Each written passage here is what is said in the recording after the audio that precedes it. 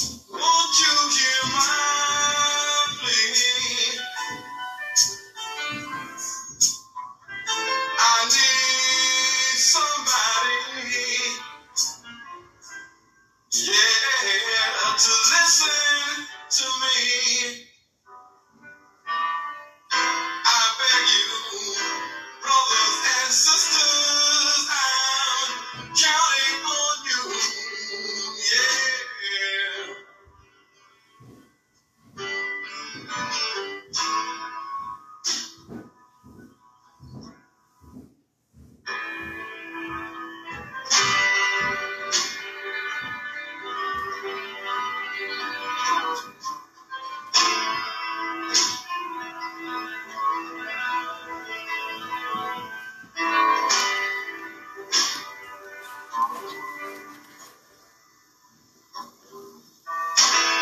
Black babies in the womb, shackled and bound, chained by the caveman, keeps beauty down, smacked on the ass when they're spoiling and wet. And to a spineless man who never forgets,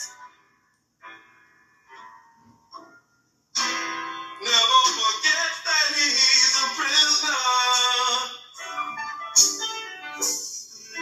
Can't you hear my plea? 'Cause I need somebody, Lord knows, to listen to me. I'm a stranger to my son who wonders why his daddy runs, yeah.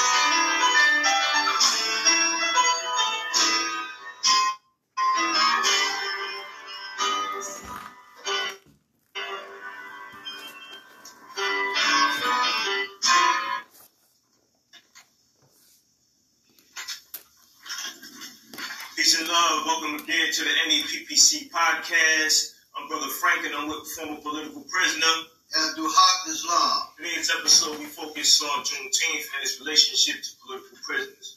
Prior to us going into our discussion for today, we'd like to talk about our political prisoners update, because it's very important that we stay in tune with what's going on with our brothers behind the wall and letting them know that their concerns are our concerns, and their families' concerns are our concerns, because they are our family.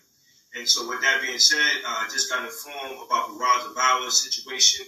The lockdown has been slightly uplifted. He's able to make phone calls and let people know what's going on.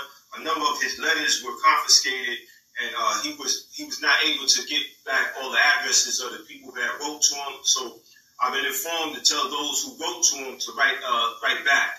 There had been somebody in Queensbridge who did receive their letter from him, and he relayed the message to me and my brother Sugar Ray out of Queensbridge about not being able to write back because of him not being able to get back those addresses. So we're going to write back to him, and we're going to continue to build that relationship because we can't be discouraged by the actions of the state. So Ron's is still strong in the spirit, and he sends everybody his love and appreciation. So let us continue to stay in contact with our political prisoners. Abdul Haq Islam on the brother. Yeah, peace and love on update. Imam Jamil Al-Amin has very, very strong grounds for appeal, and I want to share this information with the people so they can put some pressure on the state to let this innocent brother free. When I was staying in Atlanta, attending Imam Jamil's trial, I graffitied the entire city with Imam Jamil is innocent. The whole city, I graffitied it with that. And indeed, he is innocent. Ground for his appeal now is the fact that Otis Jackson has admitted that he was the shooter in the case. The Fulton County Integrity Unit has interviewed him, and they've also looked at the wounds on his body that are consistent with the police officer saying that he shot the shooter. The case has been taken up by the Innocence Project, and also the investigation. The Fulton County DA is playing a leadership role in the investigation. So, that is very encouraging that the DA themselves would be involved, in this. So we need the political pressure from the people to set our brother free. This is a brother, very, very strong brother.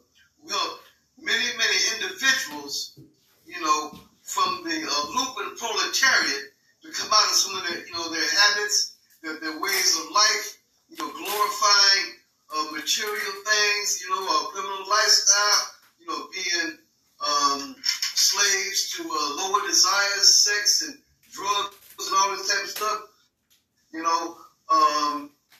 Imam Jamil, at the prayer called Fajr in the morning, it would be just as crowded as the prayer called Juma prayer, when you have to struggle to get up at 4:30, 5:30 in the morning, you understand, to get out of the control of your lower desires, out of your control of the shaitan, to jump up, you understand, to make that prayer. And many, many people under Imam Jamil's spiritual guidance and influence, had the spiritual power to get up to Fajr, and crowd the masjid, you understand? And, like I say, very, very powerful innocent evidence that the brother is innocent and must be free. Juneteenth, Brother Frank wrote that there is a difference between a celebration and a commemoration. In a celebration, it's like a party. Get down, get drunk, sometime act a fool. A commemoration, you get historical lessons. You get an essence, and Juneteenth, part of the great historical essence of Juneteenth is glory. The glory of African soldiers, of black soldiers fighting, you understand, with intense warrior spirit, indomitable courage, you understand, a will that cannot be suppressed, standing up against a force that was seen as much greater than them, a force that has gone around the world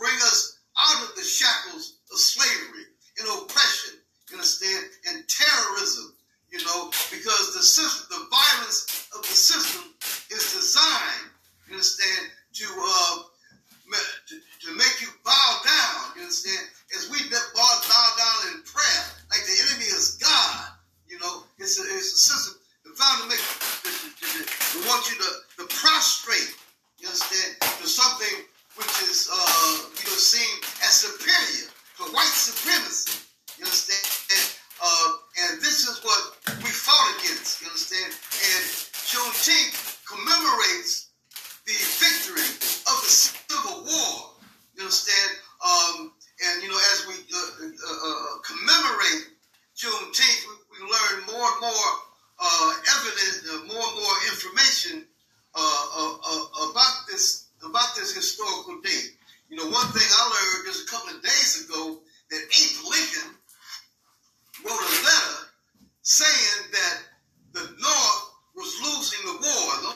The only way that the North could sustain itself and win the war was to arm the black slaves.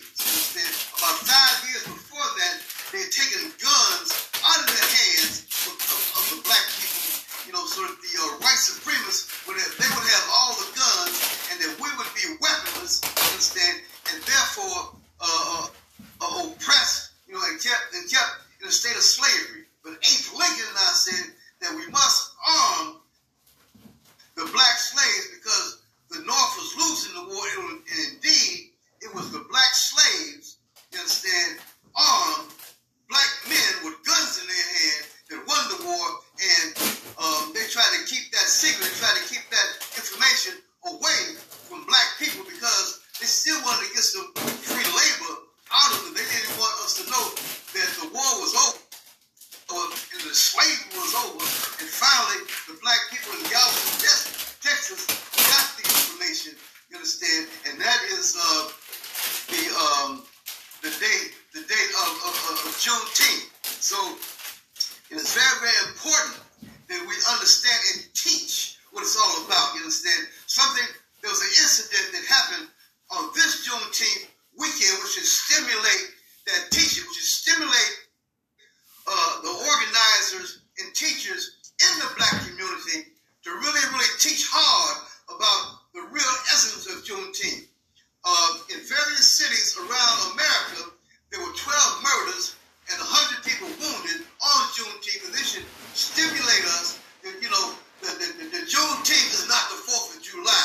The 4th of July is usually the day that our people get out in the street and act a fool, celebrating the lie and kill one another and wound one another, and get drunk. You understand? That's usually the day that they do that type of stuff. So this is not the 4th of July.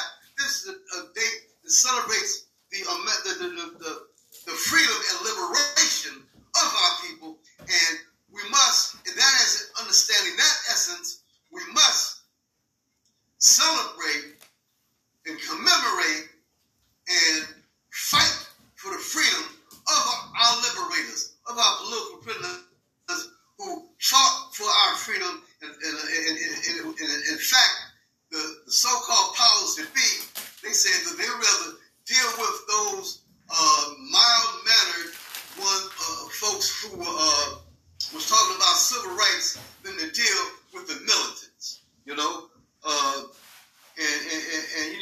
play that, and the militant black man, played a very, very important role in everything that we have had, the limited and degree of progress that we made in this country. You understand? The militant people, the warriors, they played a very, very fundamental role in all that, Black Power. Right. Very sharply said and appreciated. Because when we talk about our liberation struggle, we talk about our self-determination, we talk about people who make commitments to moving us forward. That's why in our introduction, we put up the story of JoJo Bowen. Mm-hmm. We want people all to check it out. There's a number of resources. Keep on talking. There's another brother. That's another brother who stood up against great odds. You understand? Absolutely. And in the spirit, you understand, of our liberation fighters.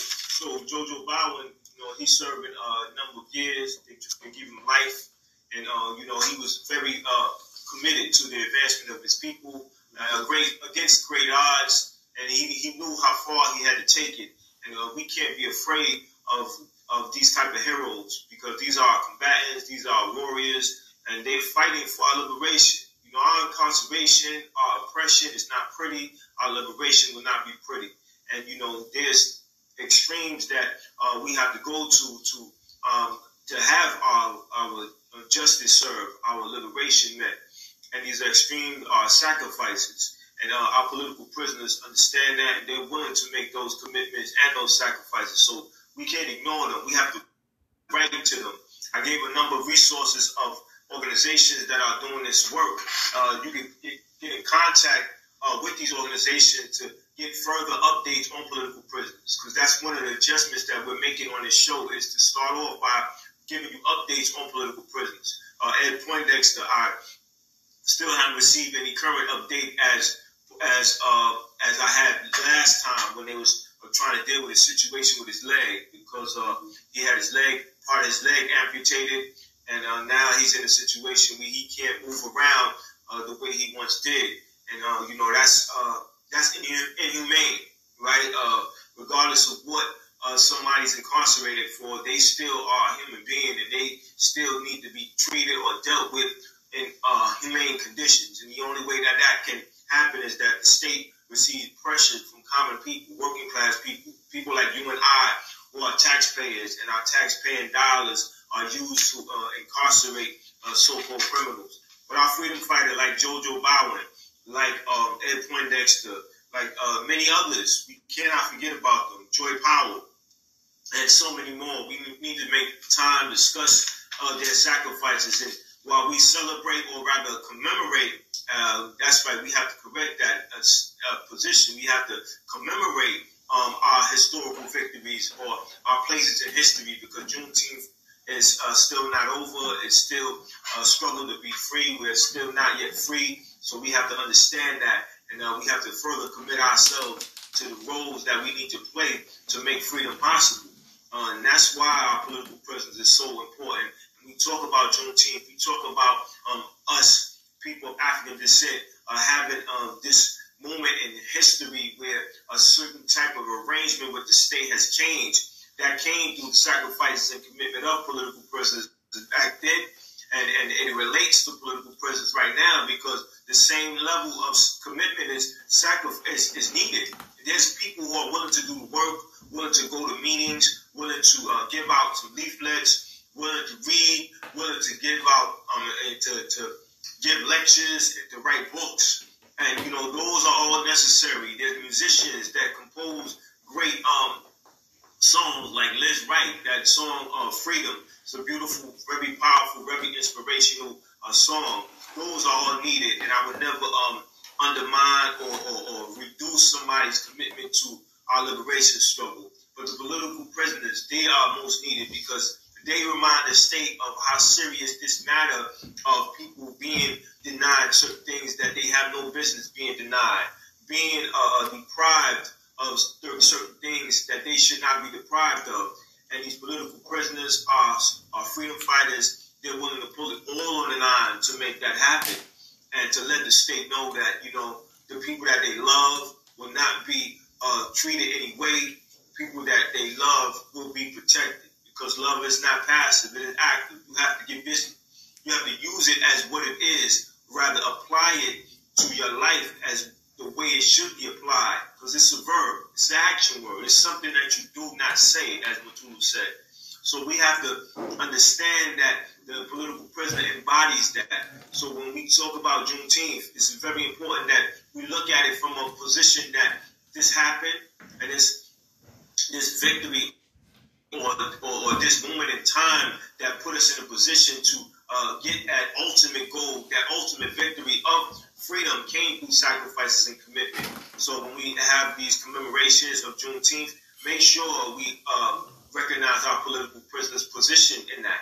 Recognize their love for us, recognize the lessons that they taught us, because when we deal with commemoration, we're dealing with lessons that we need to learn, inspirations that we gain to continue this struggle, because some of us get tired, all of us get tired, right? You take a breath, you take a few minutes to get yourself back, but then you come out fighting harder. You give it all you have. You put it all on the line. So our political prison needs to be discussed, need to be recognized. We need to do what we need to do to get the job done to bring them home. For those of you who happen to be in Brooklyn, New York, from the days of July 1st to July 4th, it'll be the International African Arts Festival. We'll be having a table. So come on, by our table, have a discussion with us, purchase what we have available to purchase, the information. You can find, just go online, International African Arts Festival. Contact me. Commodore Berry Park, that's on Flushing Avenue, near the Navy Yard. Commodore Berry Park, that's where the African Arts Festival is. No, that's right. That's what this is about. This is about discussion, right? We put up this podcast so we can exchange ideas and we sharpen our understanding on ideas. And sometimes we make some errors and some mistakes, but then we come back and we keep moving. We keep moving harder to produce the top quality product. So we encourage those who are listening to subscribe to the YouTube channel. We currently have 211 subscribers. We want to increase that subscription because we know with the increase of subscription, that amplifies our voice further, and that lets political prisoners be heard any and everywhere where our podcast is accessible. You can also check us out at Spotify. And I think that this very important episode because a lot of times when people think about Juneteenth, they view it as a day off, a day not to go to work. But yeah, there's other work that needs to take place. Just because you're not going to the routine job that you held for so many years doesn't mean that you don't have no work to do as a person of African descent, as a person that's been oppressed for so long, that you have to do the necessary work to understand what's at stake, to understand why this moment in time is so important, because the arrangement of things have been changed at one level and it has to be changed at another level for all of us to be the recipients of something that's definitely beneficial for us long term, because we're not only doing this for us, we're doing this for the future generations. Because you look at people talk about a generation curse has been passed down, or a generation misfortune has been passed down, but we say that there must be a generation of organizers. We need to pass that on to another generation. That's why I document what work that you're doing that's in the interest of the collective. So another generation know what they need to do and get it done. Because if we don't do that, then this next generation is going to inherit our problems. They're going to wonder why they have so much to deal with. What was the generation prior doing? And that's why we discuss political prisons now, because until we're completely free, until we are in a position to acquire state power, there's going to be political prisoners on our side, because our political prisoners are struggling for power for us, because power dictates what's going to happen to you on an everyday basis. And power is the only way that you can control your destiny. So our political prisoners did that. They fought hard. They fought day in, day night, blood, sweat, and tears. The least we can do is make time to write them. The least we can do is to make time to talk about them. Evaluate their cases. Educate ourselves on what happened, what their case is. At least communicate with people who are actively involved in their case. These defense committees. These are community activists, people who will bring the idea of political prisoners to a community and let a community know that you can do something, you can stand up, you can fight back. You cannot ignore injustice by ignoring the concerns of political prisoners, or just ignoring the fact that political prisoners exist. So, Juneteenth has been recognized. Some incredible work has been done. And I think there's been a role played in this commemoration events and programs, because that's what it should be. If you're doing a celebration, you want to tweak that. You want to get it to a commemoration. You want to make the distinction between celebration and commemoration. So I do how Islam, when I introduce you, I always say former political prisoner, right? I always want the audience to understand that you were behind the walls for a cause. At this moment in time, when we talk about the struggle to commemorate Juneteenth, let's take a brief turn, right, or direction rather, into talking about your defense committee. If you had any defense committees, what was some of the methods and tactics that they used to raise awareness about you, and how could that be utilized today when we talk about political prisons? Well, one thing, folks put my picture everywhere in the street. They have programs, free after heart programs, which I really, really appreciated. Letter writing campaigns, and this was a consistent thing that was happening, while I was incarcerated, and I'm very, very grateful, to those, particularly, among the December 12th movement, who put my name out there, put my case out there, the information in my case, this is something that all our political prisoners need, because they are very, very valuable to our struggle. As a lot of us know who have studied history, we know that the role that the enemy used in fear, in intimidating, you understand, to make you feel that you're small like an ant, to be stepped on, you understand? But when we gather our forces together and organize, you understand, and when that warrior spirit grows, when that heart grows large, you understand, then we feel our power. We become very, very confident, and we know indeed that we can win. And this is what our political prisoners are all about, in the spirit of those black slaves who took guns and ended slavery. You understand? That is what ended slavery. Turning the other cheek did not end slavery. You dig? When you turn the other cheek, you understand, your enemy will tell you to turn around, and there's some more cheeks that he wants to pat on and might even sodomize a lane. You understand what I'm saying? So it ain't to turn the other cheek, it's not nothing that we can say has any political value at all. We won, you understand, through struggle, through fighting, you understand? And that fight needs to be in our blood, in our brains, you understand? And we have incarcerated generalship, you understand, that has that fight in it, that has that heart, that integrity, that tremendous love for the people. Love is powerful as any atomic bomb that when it lands, it spreads joy and peace. Usually atomic bomb, when it lands, everything is gone. But with that power, when that power lands, you understand, in the hood, you understand, it makes everything good, So they must be free, fight for their freedom, you understand, stand up, make this a powerful movement, you understand, the movement to free all political prisoners and prisoners of war must become a very, very powerful movement among black people. Because if it ain't, you understand, that's suicide. That's self-destruction. Not to support those who fought for your self-defense to save your life, to save the lives of you and your family and your babies. Not to stand up and fight for them is suicide. So we say, what is the call? Free them all. Yes, powerful words.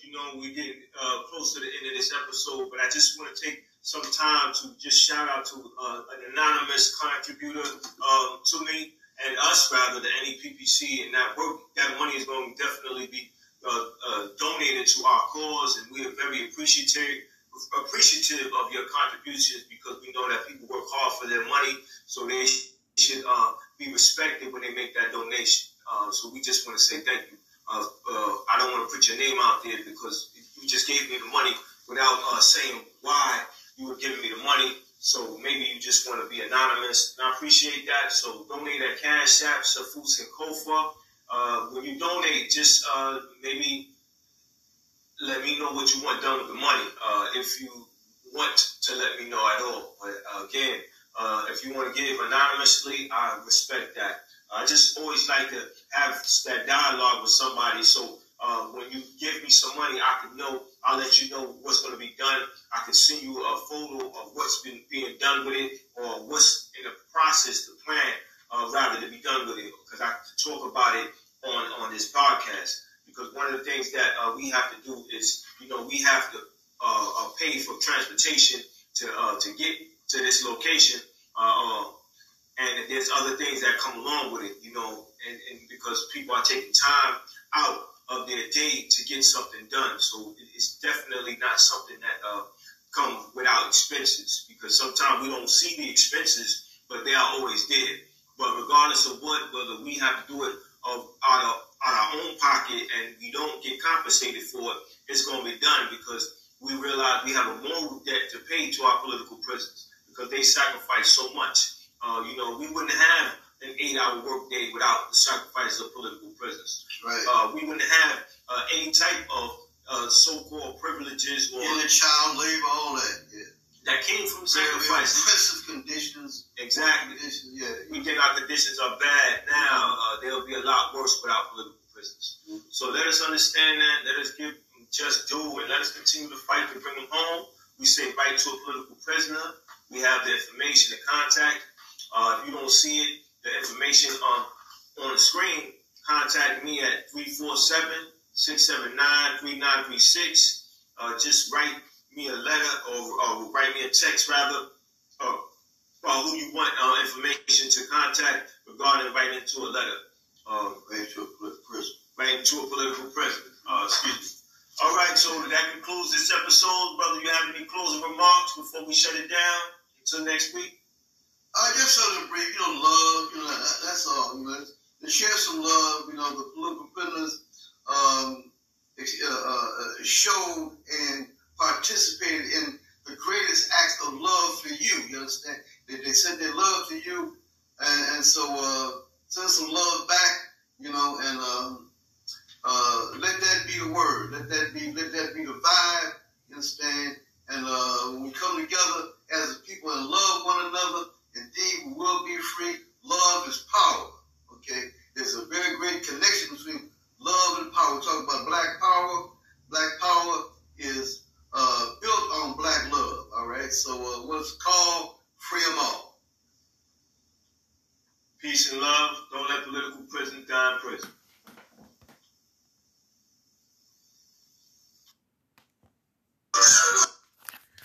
Thank you again for tuning in to the NEPPC podcast. Please contact us at 347-679-3936. Again, that's 347-679-3936 about participating in this very important work. Please donate $1 at Cash App, Sefu Sankofa, SEFUSANKOFA. Email me at sefusankofa, SEFUSANKOFA @gmail.com. Safe travels. Peace.